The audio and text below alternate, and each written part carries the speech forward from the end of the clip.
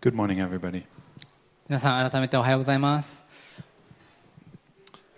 Slander. 中傷、誹謗中傷ってやつですね。That's not when somebody is pointing out some bad things about you. 中傷っていうのは誰かがあなたこれ間違ってるよってなんか指摘してくれるってことではなくて、Of course, that may be painful, but at least they're telling the truth. まあその場合なんか指摘を受けたらまあねちょっと嫌な気持ちするけど真実を言われているので。But slander is when somebody says something untrue about you in order to hurt you. でも誹謗中傷っていうのはもう真実じゃなくて嘘を用いてあなたを攻撃するっていうか私たちを攻撃をするための方法ですよね。And if you have a strong sense of fairness, everything in you cries out to set it right. でもし皆さんの中でもこういう不平な扱いを受けるの嫌だ、もうすごい強い反発を覚える方はもうそういうことをされたらもうすごいもう心の中で煮えてあげるものがあると思います。This really messes with you. もう本当に平常心ぐちゃぐちゃになると思います。It hurts. ね、本当痛いですよね、心の中が。And Psalm 7 is a psalm that gives words to that. で詩編7編っていうのはそういった状況に語る言葉を与えてくれます。But it does so without lashing back and throwing dirt at the opponent. しかも言葉だけじゃもう怒りを持ってなんか泥を投げながらとかじゃなくてそういうふうにしなくても語れる言葉を与えてくれます。Now, how that is possible, we will explore today. ね、どうやってそれが可能なのか共に探っていきましょう。Kay will read Psalm 7 to us, and you can follow along on the screen in はい、 English. では日本語で詩編7編少し長いですけど読ませていただきます。英語はスクリーンにあります。じゃあ詩編7編お読みします。シガヨンの歌、ダビデによるベンヤミン人クシのことについて主に歌ったもの。私の神主よ、私はあなたに身を避けます。どうか追い迫るすべてのものから私を救い出して助けてください。彼らが獅子のように私の魂を引き裂き、助け出すものもなくさらっていかないように。私の神主よ、もしも私がこのことをしたのなら、もしも私の手に不正があるのなら、もしも私が親しい友に悪い仕打ちをしたのなら、また私に敵対する者からゆえなく奪ったのなら、敵が私の魂に追い迫り追いつき私の命を地に踏みにじるようにし、私の栄光を塵の中に埋もれさせてください。セラ。主よ、御怒りをもって立ち上がり、私の敵の激しい怒りに対してご自身を高くし、私のために目を覚ましてください。あなたは裁きを定められました。国民の群れをあなたの周りに集め、その上の高い御蔵にお帰りください。主は諸国の民に裁きを行われます。私の義と私にある誠実に従って主よ、私を裁いてください。どうか悪しき者の悪が後を絶ち、あなたが正しいものを固く立てられますように。正しい神は心の深みまで調べられます。私の盾は神にあり、神は心のまっすぐな人を救われます。神は正しい審判者、日々憤る神。立ち返らない者には剣を研ぎ、弓を張って狙いを定められます。その者に向かって死の武器を構え、その矢を燃える火矢とされます。見よ、その者は不法を宿し、罪悪をはらみ、偽りを生んでいます。彼は穴を掘ってそれを深くし、自分が作った穴に落ち込みます。その罪悪は自分の頭上に戻り、その暴虐は自分の脳天に下ります。私は主を褒めたたえます。その義にふさわしく、意図高き方、主の皆を褒め歌います。アメン。I don't think this is a very familiar psalm for most of us. もしかしたらあんまり皆さんよく聞く詩編ではないかもしれません。So I'll first walk through it and I'll comment. なんでちょっと一章ずつ小さくちぎって読み解いていきましょう。And afterwards I will come with a conclusion based on what we've read. なんで全部読んだ後に最後にどういったことを言っているのかっていうのを要約したいと思います。So first look at verse 1. ではまず最初の一節から読みましょう。So this is what David does before anything else. ダビデがいろいろ受けてるわけでしょう、中傷を。でも何かをやる前に一番最初にやったのがこれです。He takes refuge in God. 神様に身を避けるということです。Now, we have no idea what the words of Cush, the Benjaminite, were. もちろんそのベンヤミンのクシュとかいろいろ書いてありますけど、ダビデが実際どういうふうな言葉を受けてこういう状況に至っているかは分かりません。But reading the psalm, we can understand that he told some nasty lies about でも David. 詩篇を読んでいくと、どうやらなんだかすごいひどい嘘をつかれてて、傷つけられてたってことが分かります。Now, he was from the tribe of Benjamin, and that was the tribe where Saul, who was king before David, was from. 中傷してたクシュって人はベンヤミン族っていう、部族の出身で、これっていうのはダビデ王の前に王様だったサウル王が、出てきた出身の部族です。When you read through the books of Samuel and Kings, you get the impression that there was an ongoing resistance from that tribe towards David's royal line. なんで他の旧約聖書のサムエル記とか列王記とか読んでいくと、すごく印象深いのはベンヤミン族っていうのはずっと敵対してるんですね。関係性としてダビデに対して。The clearest example of a false accusation from a Benjaminite we have is from Shimei. で一番敵対関係っていうのが、明確に表されているのはシムイっていう人物です。Can you read it? で、これは第2サムエル記の16章7から8節ですね。読みます。シムイは呪ってこう言った。出て行け出て行け、血まみれの男、よこしまなものよ。主がサウルの家のすべての地に報いたのだ。サウルに代わって王となったお前に対して、主は息子アブサロムの手に王位を渡した。今お前は災いに遭うのだ。お前は血まみれの男なのだから。When you're falsely accused like that, you want to cry out that something needs to be done about it. 皆さんがこういうふうなことで誹謗中傷を受けたときに、もうどうにかしないといけないってもう自分の中で感情が渦巻くんじゃないでしょうか。And David will do that in this psalm, but not before taking shelter in God. もちろんダビデももう感情的になって行動はするんですけども、その前に神様に身を避けるっていうことを行っています。I've been going back to that over and over in the past few weeks. でここ何週間かこのことについて何度も思い巡らせてきました。When I get upset about something, I might cry out to God and ask Him to help me. 自分自身がもう何かに対して怒っているときに、もう神様に叫んでいるときのことを考えたんです。But David is doing something different. でも自分が神様、そういうこと状況にいるときにやることとダビデがやっていることはちょっと違ったことに気づいたんですね。He's not just asking for God to help him so that he can move on. ダビデはもう神様もこの状況から逃れたいからそこでちょっと力くださいって言ってるわけではないんですよね。With his problem, he seeks to be in the presence of God. その抱えている問題を自分のものとしつつ神様にそのまま持ってって神様の御手に一旦自分を委ねているんです。So he redirects his gaze from his problem to God. なんで一旦自分が見ている視点から神様が見ている視点にちょっと視点を変えるんですね。Verse 2 has the image of a lion tearing its prey. で詩編7にはライオンが獲物をこう切り裂くっていう描写があります。And that sets the tone for this psalm. なんでこの詩編のどういう口調でダビデが書いている、そして読むべきかっていうのはそこで、ある意味わかると思います。It's not just a minor disagreement. ダビデが今、いる状況としてはなんか意見の不一致があってちょっと嫌な感じだなぐらいの話じゃないんですよね。David is in real trouble. He's feeling overpowered. ダビデは本当にもう圧倒されてて本当にやばい状況に立っているってことを思い出してください。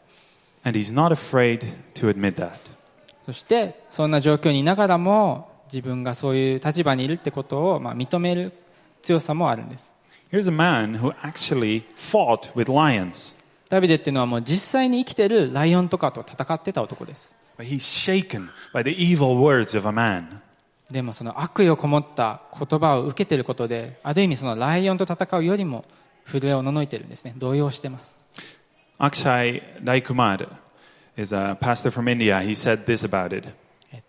インドで牧師をされてますアクシャイ・ラジクマーさんはこのようにコメントしてます。David wants to be seen as he is, not as he ought to be. ダビデは自分が本来あるべき姿ではなくて、等身大のもうリアルな自分をここで描いています。The prayer moves on in verse 3. なんで 3編に祈りがどんどん続いていくんですけども、And there we see two things. ここでは2つのことを私たちは見ることができます。Firstly, that David is clearly convinced about his own innocence in this matter. まず第一にダビデはもう明確に自分は無実無罪であるということを分かっています。 And secondly, that he holds himself to a high standard. 第二に自分のことをすごく高い基準で測ろうとしています。 He invites God to search his heart. それっていうのは神様の基準で自分の心を測ろうとしているんです。 Sometimes you have on a medicine box a prescription line. 皆さんご自宅にあるかもですけど、薬箱とか見るといろいろ注意事項が書かれてたりします。 Do not use when pregnant or when you have diabetes. 例えば妊娠中の方は服用を控えてくださいとか、糖尿病だったらこれ摂取しないでくださいって書いてあります。 These verses function a little bit the same for us. なのでこの3から5節っていうのは、ちょっとその注意事項に近い用途があると思います。 Do not pray this psalm when there's wrong on your hands. それっていうのは、もし自分の心の内に不正があるのであれば、このように祈るなということです。 Because especially the next part will go totally wrong if you pray it the wrong way. これがなぜかというと、もうここから続く6章から9章を読むときに、自分の心が不正で溢れてたとしたら、すごく間違った祈りになります。And when you get to verse 6, that may feel a bit jarring to you. なので6から9節を皆さん読んだときに、もしかしたら少し不快に思うかもしれません。 And I think it's because we quickly imagine a self-righteous person. ここだけ読むとすごいもう独りよがれで相手のことを全然気にしない自己中心的な人が話しているような風に読み取れます。 Someone who thinks he's better than all the rest. もう自分はもう一番いいからもう他の人より絶対正しいって思っているような口調です。 But remember again, David is putting himself before God to be tested. でも覚えていないといけないのは、まずそういったことを言う前に神様で私の心を測って裁いて見てくださいっていうふうに言っているということです。 So we can only pray this prayer if we're deeply aware that not our view of reality is ultimate, but God's. なので6章から9章までのこういう祈りができるのは、私たちが知覚する現実、そういう視点で自分だけのことを考えて祈るんではなくて、神様から見ているその視点で見ないとこういった祈りはできませんしちゃいけません。 David calls for judgment. ダビデは裁きを行ってくださいって神に訴えてるんですね。 And judgment involves condemnation of the evildoers, but its goal is the deliverance of the oppressed. 裁きってことを考えると、もちろん悪を行った人に有罪判決をしてその人に非難罰を与えるっていうのがもう注目されるんですけども、But its goal. でもその本当の目的はその悪人から攻撃を受けた被害者の方の救済なんですよね。 So don't forget the image of verse 2 of a lion tearing its prey. なのでここでもう一度ライオンが獲物を切り裂くっていう描写のことをもう一度思い出します。 And when we read this prayer of David for God to judge, what stands out is that David places his story in God's bigger story. ここで注目したいのはいかにダビデが自分の個人的な問題なんですけど、それを自分の人生のそのストーリーとしてだけではなくて、神様が持っている大きな物語の中に自分のストーリーを組み込んでいるということです。 The conflict that's distressing him, that's a domestic problem. 彼の置かれている状況、問題っていうのはもう属する部族間の、ある意味も家族間のそういう国内の問題なんですけども、Yet David calls for God to take place on the judgment seat over the peoples. 自分が王でもあるんですけども、そうでは自分が裁くんではなくて神様にどうぞ裁いてくださいってお願いしてます。 Why does he talk about the peoples? どうしてこで人々について書かれているんでしょうか。 That's because, as we have read in Psalm 2, God promised His anointed one, His king, all the nations as His possession. 皆さん思い出していただきたいんですけど、詩編の2編を共に読んでいくときに神様が約束をくださったことを覚えてますか。神が油注がれたものを与えるという約束です。 Now, if David's position is already threatened by a man from his own people, そしてその、約束、国々を全部所有できるような人を与えるよっていう約束だったんですけど、なんかその国内でももうすでに問題があるんであれば、そうやって難しいですよね。そんなことできるんでしょうか。 yeah, so how will somebody from his line ever rule the nations? 将来の話とはいえ、もうイスラエルの外の国々まで支配できるなんてことは一体ね、可能なんでしょうか。 So for David, much more is at stake than just a personal attack. なので自分が攻撃を受けているわけですけど、実はその神様から与えている約束に対してすごく大きな問題に直面しているわけです。And it's verse 9 that powerfully summarizes his desire before God. なのでここで9節に書かれていることが、彼の心情をすごく簡潔にまた力強く表していると思います。 Oh, let the evil of the wicked come to an end, and may you establish the righteous. ここで言っているのは、もうどうか悪しき者の悪が後を絶ち、あなたが正しいものを固く立てられますように。正しい神は心の深みまで調べられますと書いています。 From that verse, he moves on in verse 10 to confess what he believes about God. そしてこの9節の後、10節以降に自分の信仰を深く語っていきます。 When hardship or injustice hits, we can grow callous or cynical. 皆さんが、私たち一人一人が困難とか苦しみを受けるときっていろんな風に応答すると思うんですけど、無関心になったり、あるいはちょっと人を信じられなくなったりすると思います。 You can just give up in despair. もしかしたらもう何もかも嫌だって絶望に打ちひしがれるかもしれません。 But David does neither. ダビデはそのどちらの道にも進みませんでした。 This is what he knows about God and what he holds on to. ここに彼の神に対する理解、また彼の信仰が表されています。 He knows God's protection. 彼は神様っていうのは守られる方だって知っています。 He knows God as a judge. 神様は裁かれる方だと知っています。 The God of the Bible is not indifferent to human suffering. 聖書の神っていうのは苦しまれている人、悲しまれている人、そういった方に対して無関心な方ではないんです。He feels indignation, anger every day. 神様は毎日憤りを覚えて、もう不正が行われていることに対して怒りを感じているんです。 And then he knows God as a warrior. そして神は戦われる方だということも知っています。 There is a point of no return for those who resist him. そして神様を拒否する人に対してある時点でもその決断を覆すことができなくなるということも知っています。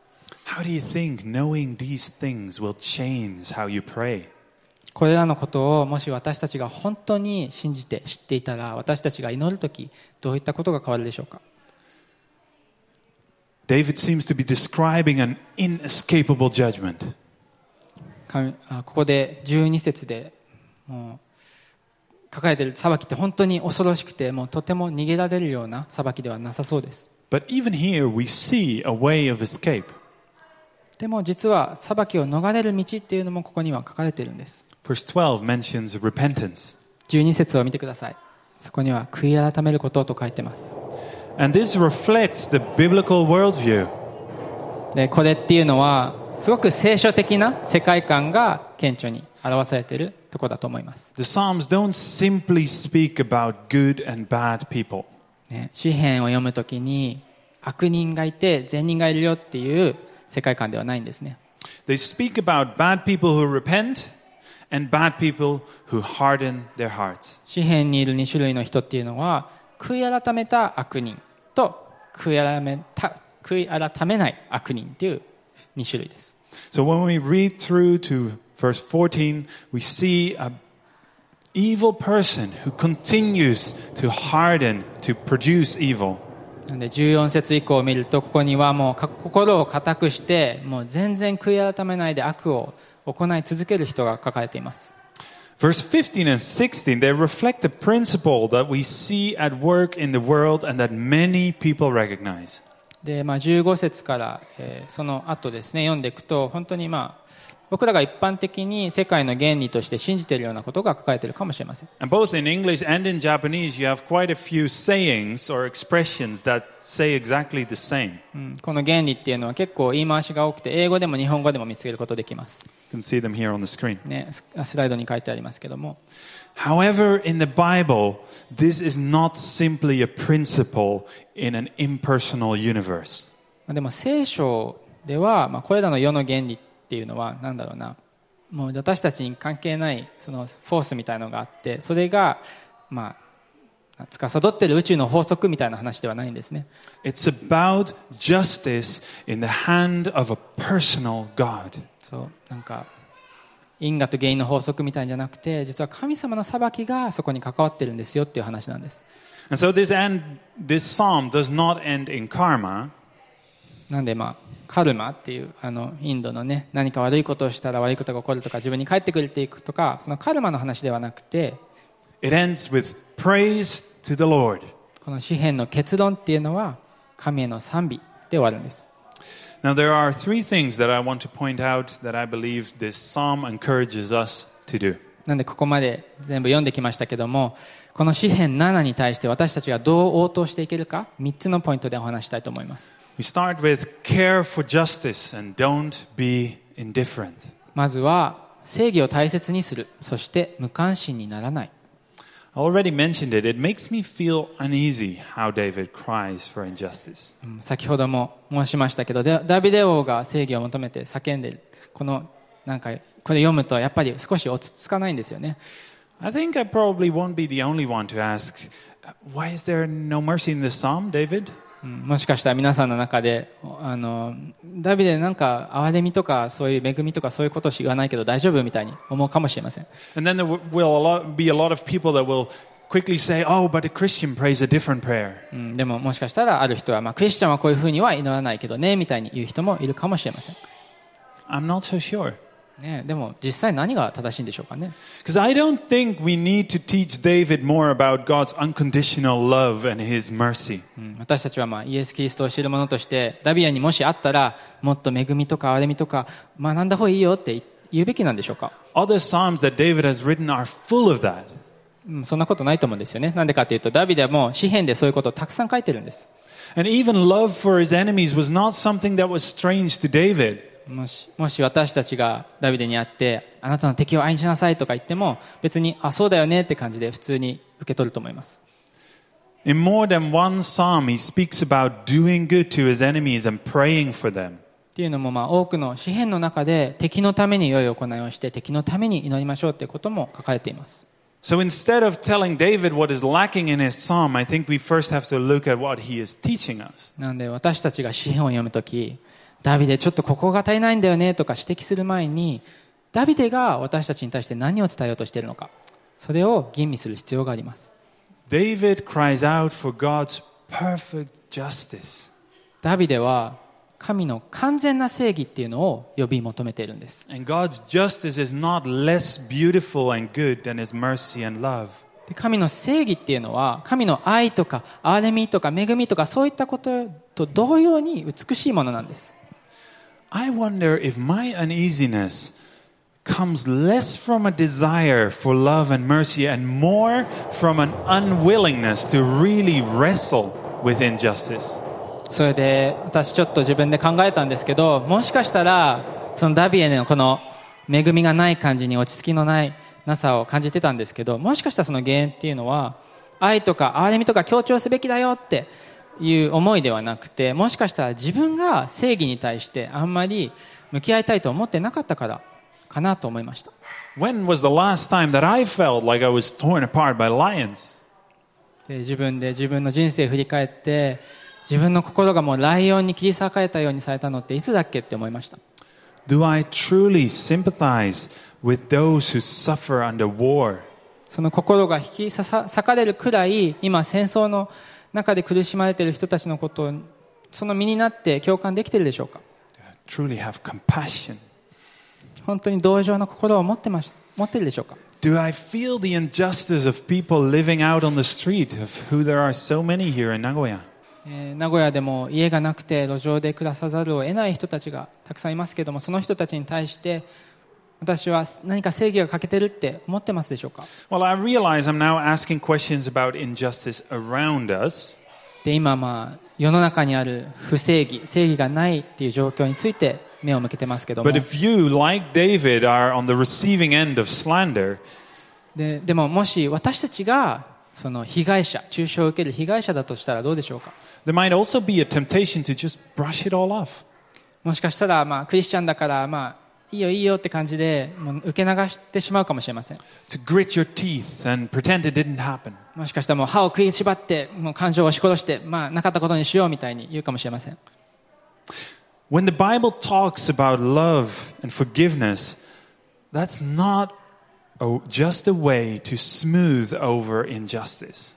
でも聖書が愛、許しっていうのを語るときっていうのは本当にそういう不正義があったことを覆い隠すっていうことではないんです。 We cannot talk about mercy at the expense of justice. 誰かを憐れみたい、恵みたいっていうときに正義をそれのために犠牲にする必要はないんです。 So David is passionate about justice in a way that challenges us, I believe. なんでここでダビデが正義についてすごい熱心に思ってるんですけど、これっていうのは私たちにとって私たちの意欲を本当にかき立てるものだと思うんですね。 And not only that, he believes firmly that God is passionate about justice too.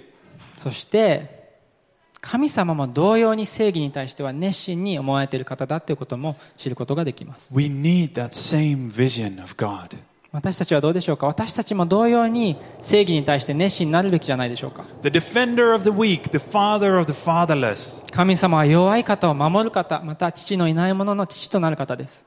There's truly good news in God's word. 神様の御言葉には良い知らせがあります。 The Lord cares for those who are driven in a corner. 神様は隅に押しやられているような弱い方をも気にされる方です。 How much does God care?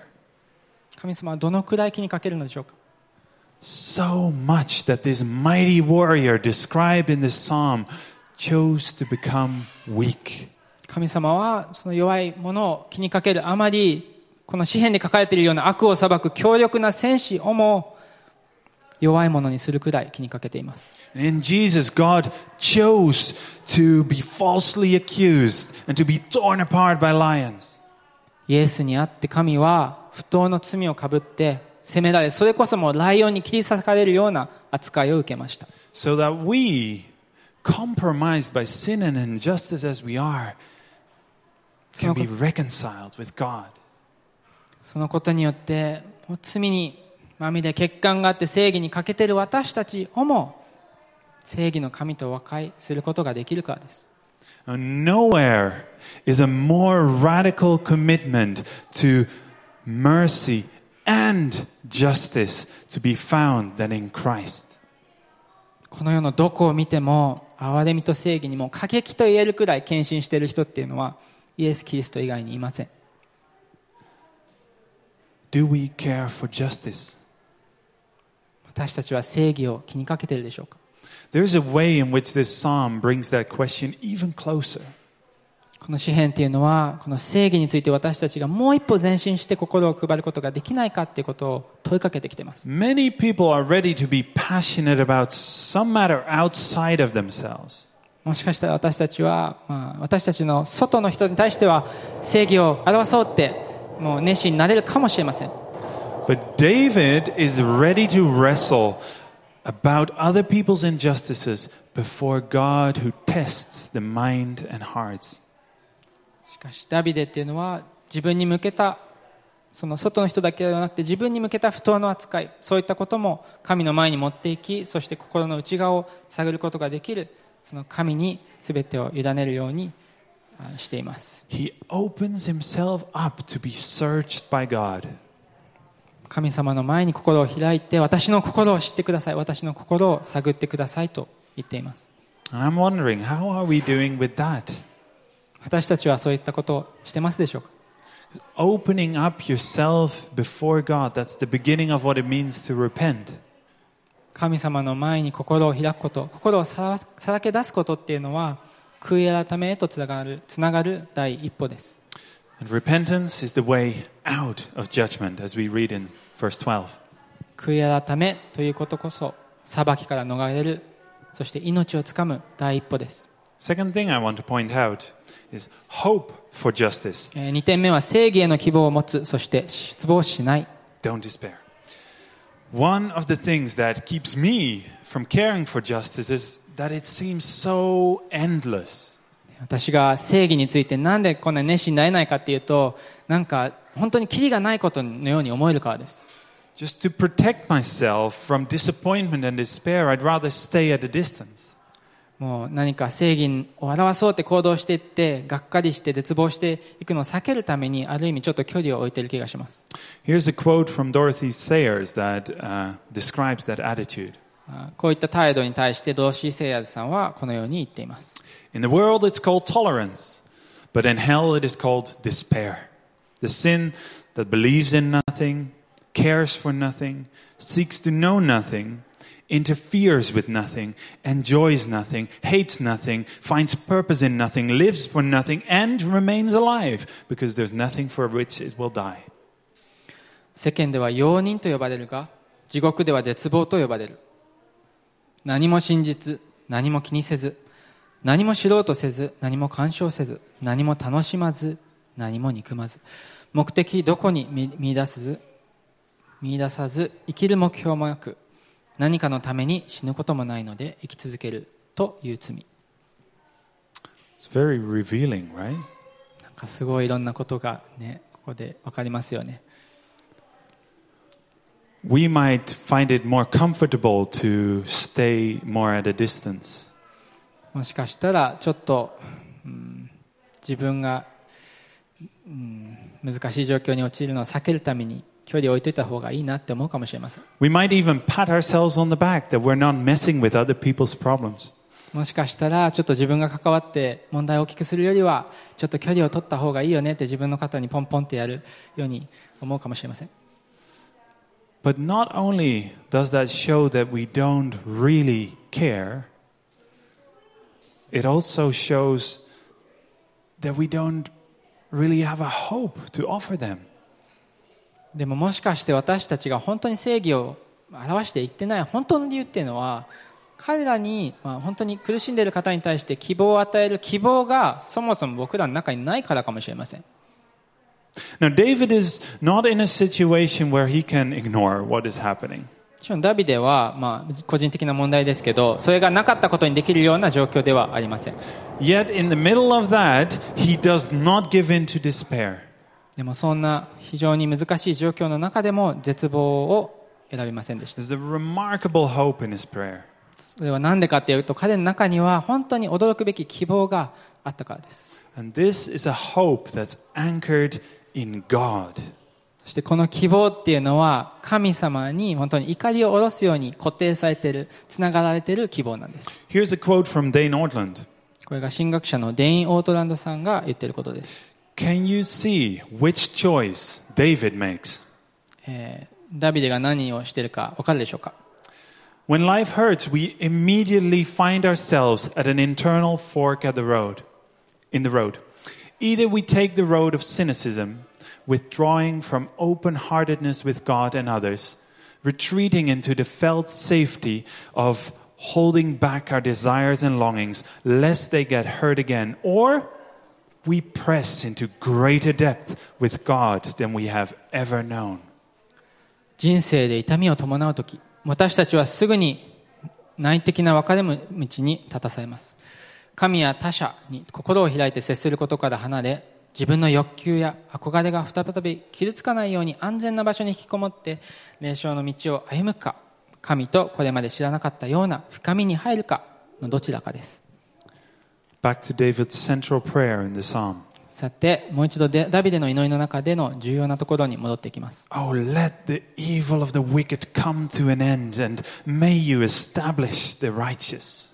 どうか悪しき者の悪が後を絶ち、あなたが正しいものを固く立てられますように。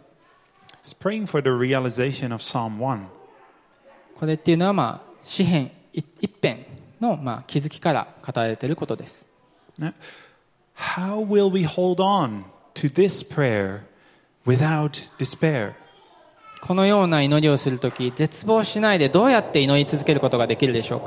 It's when we turn to Jesus, the righteous one whom God has established. それはイエスに向き、彼に頼ることを祈ってのみできます。それは神様が義なる方として確立された方だからです。Philippians 2 verse 9, Therefore God has highly exalted him and bestowed on him a name that is above every other name. ピリピ人の2章9節、それゆえ神はこの方を高く上げてすべての名に勝る名を与えられました。He is seated right now at God's right hand. イエスは今神の右の座についておられます。And despite all the evil and the slander that was directed at him, he was vindicated.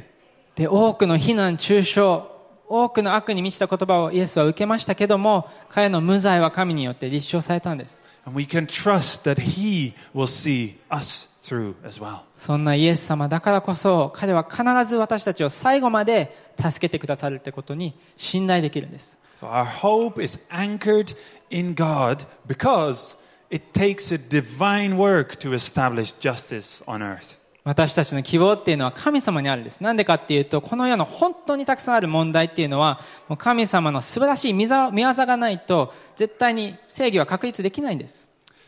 So that's why my third point is not join the mercy and justice team and don't be afraid. なんで、最後のポイントっていうのは、憐れみと正義チームに入ろうっていう誘いではありません。No, my point is, で、本当の3番目のポイントはこれです。pray for justice and don't rely on your own strength. 正義のために祈る、そして自分の力に頼らない。Even though David goes through enormous hardship, he's not overtaken by it. ダビデはもちろんね、計り知れない困難を、直面していたんですけども、それによって乱されることはありませんでした。In this psalm, he begins with taking refuge in God. 彼の応答として、この詩篇は神に身を避けることから始まって、そして最後に神に栄光を期すことで終わります。And he ends with bringing glory to God. That's what his prayer is framed by. なので、それがある意味ダビデの祈りにおける枠組みです。始まりと終わりですね。So the psalm is not about David's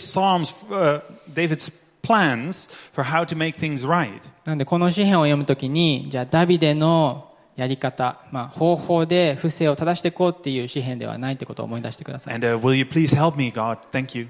ね、私たちダビデの計画があるんで、じゃあ神様助けてくださいっていう話でもないです。It's about David finding his way back into God's plan with the world and with him.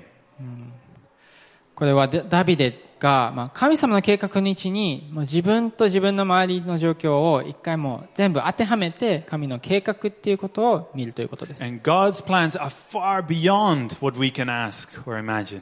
そして神様の計画っていうのは私たちと違って本当に自分たちの想像を超える素晴らしい計画です。Now this point is not to say that prayer is our only response to injustice. もちろんもう不当な扱いを受けたとき、不正義を目の当たりにするときに祈りしかできませんっていう話でもありません。But it is our first response. しかし祈りというのはまず初めの応答であるべきだと思います。When we pray, we bring our helplessness to God.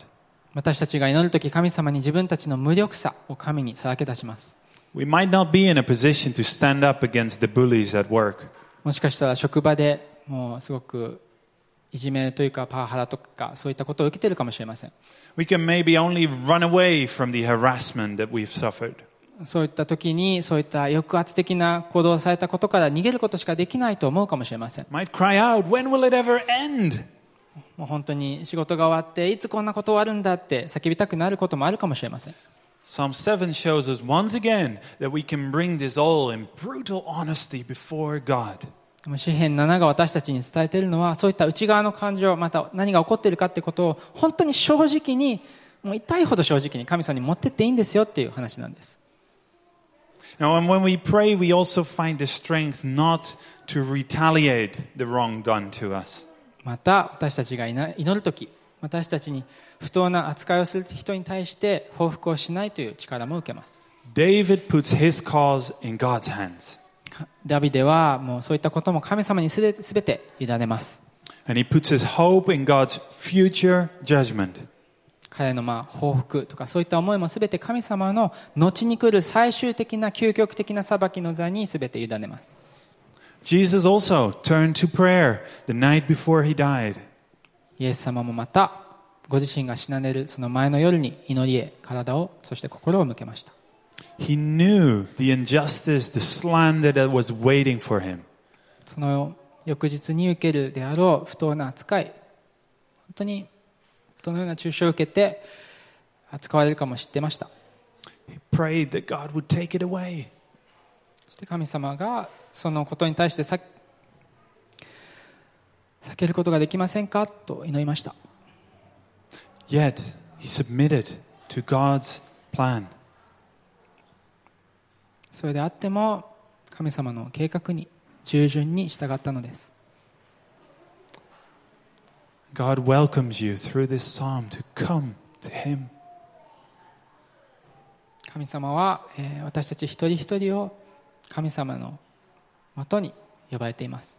To find your way into his plan. 私たち一人一人が神様が持っている計画に、その計画のうちに場所を探すことを可能にさせてくれます。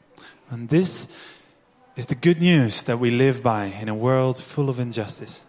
これこそが本当に正義が欠けている世界に生きている私たちにとって本当に良い知らせなんです。That God in Christ has entered our world and carried our sorrows. それは神はキリストにあってこの世に来られて私たちの悲しみに終わりを与えてくださ終わりを与えてくれたんです。That Jesus was vindicated and is now seated at God's right hand, far above all powers. イエスは今神の右の座につきすべての力と権威を持っています。And that he has fixed the day on which he will judge the world in righteousness. そして神様の正義によってこの世界に裁きをもたらす日も備えられています。Now, prayer that connects us to this plan of God will make us most effective in responding to injustice. 神様、このような神様に私たちが祈るとき、私たちが不正義に対してどのように応答していくか、そういったことを示してくれます。This moves us away from indifference. 私たちが祈りによって無関心から距離を置いて正義に目を向けることを示してくれます。It dispels despair. そして絶望を払いのけてくれます。And it ties us closely to Jesus, through whom all things are possible. そして彼にあってすべてのことが可能であるイエス・キリストに私たちを近づけてくださるのです。